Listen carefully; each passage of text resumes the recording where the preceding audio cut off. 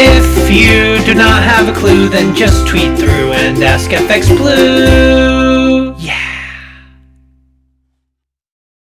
Good morning, it's Thursday the 21st. I'm FX Blue. I'm back in the park because Colin had a flea treatment and can't be trusted around the rivers. UK inflation fell to a 4-year low as consumer prices came out at 0.8% year on year. So it looks like prices won't be a problem for the UK consumer anytime soon. We're more likely to hear central bankers concerned about deflation, which of course might invite more questions about negative interest rates.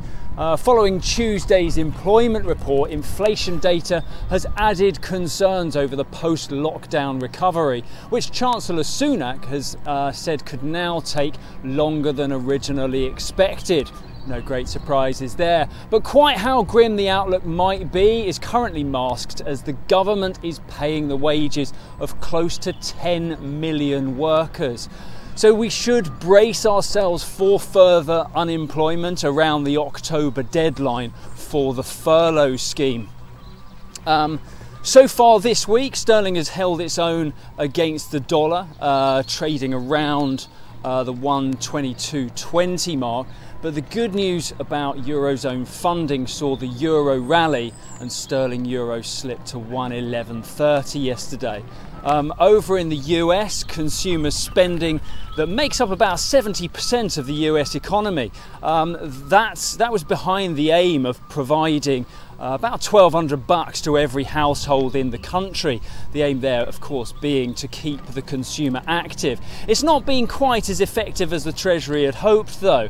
And with several states likely to remain in lockdown for some time to come, there are only a handful of states over there where things could get back to normal anytime soon. So hopes of getting the economy back on track over there should probably be shelved till at least the fourth quarter.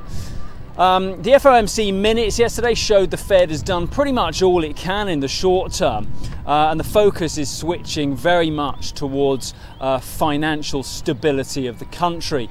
Powell is also looking at limiting the bank dividends. That's something that the UK government did a few weeks ago. The idea there is to keep liquidity levels higher than normal in the banks, which should hopefully encourage them to increase lending. However, in the UK, banks were reluctant to adjust their lending criteria and start putting any of that money to work until the government caved and guaranteed 100% of some loans. So we'll have to see how Powell handles that one.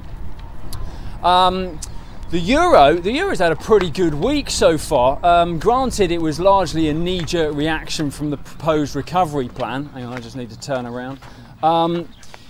And getting a little clarity on the loan or grant discussion.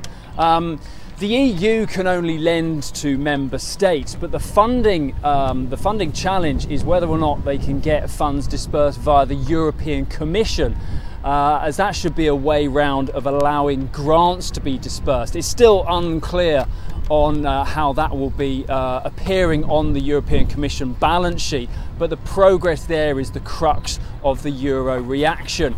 Yesterday, euro dollar reached a high of 110. The short positions were squared away, but there's still a long way to go before the market feels comfortable to go long the euro. Right, that's it from me. I'll see you again tomorrow. Have a great day. If you do not have a clue, then just tweet through and ask FX Blue.